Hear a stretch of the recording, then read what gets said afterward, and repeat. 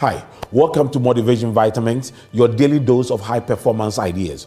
I'm looking at the wisdom series, and under the wisdom series, we are discussing the 14 practical definitions of wisdom. And today we are looking at the 12th practical definition of wisdom. And that is, life is an expectation. Wisdom is the ability to manage it well.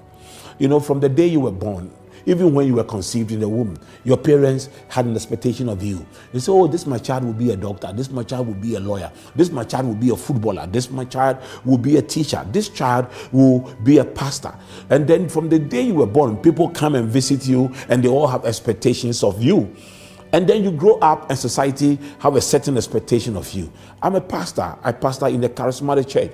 There are many people who have come into my church who have come from different backgrounds and they all have expectations of me. Some have joined our church from the Baptist background and they expect me to behave like a Baptist pastor. Some have come from Pentecost church background and they expect me to behave like a Pentecost pastor. Some have come from the Methodist church and Presbyterian church and Catholic churches and they expect me to behave in a certain way. Some also come with their tribal backgrounds and expect you as a pastor to behave in a certain way.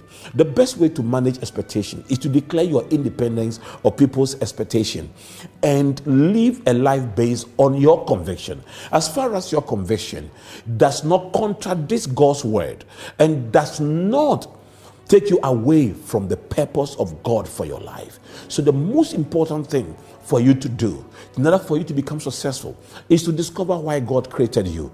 Because the greatest discovery in life is the discovery of God's purpose for your life. And once you are living God's purpose for your life, you declare your independence of people's expectation.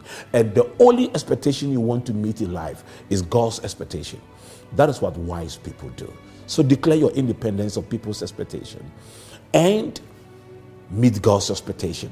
That is what makes you successful. God bless you. And thank you for joining me on Motivation Vitamins. Remember, it's a daily dose of high performance ideas. I love you and I'll see you again. God bless you.